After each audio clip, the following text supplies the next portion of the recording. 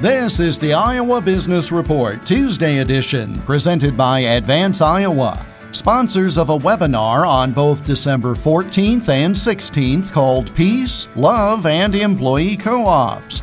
For more or to register, go to advanceiowa.com/events. United Auto Workers members at 14 John Deere facilities in Iowa and other states, 10,000 workers in all, were on strike this fall for 34 days.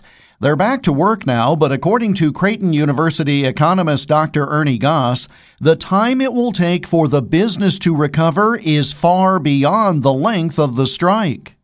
We're talking about, in terms of supply chain disruptions, it's going to be the second half of 2022 before we really iron out some of those supply chain difficulties. Here, we ask our supply chain managers about hoarding of inventory. In other words, stockpiling inventory. 30% of our supply chain managers said they were, in fact, hoarding. So in addition to consumers out there trying to buy, you've got supply managers holding back for some of their customers. For example, in this case, we're talking about wholesalers. They're selling to wholesalers.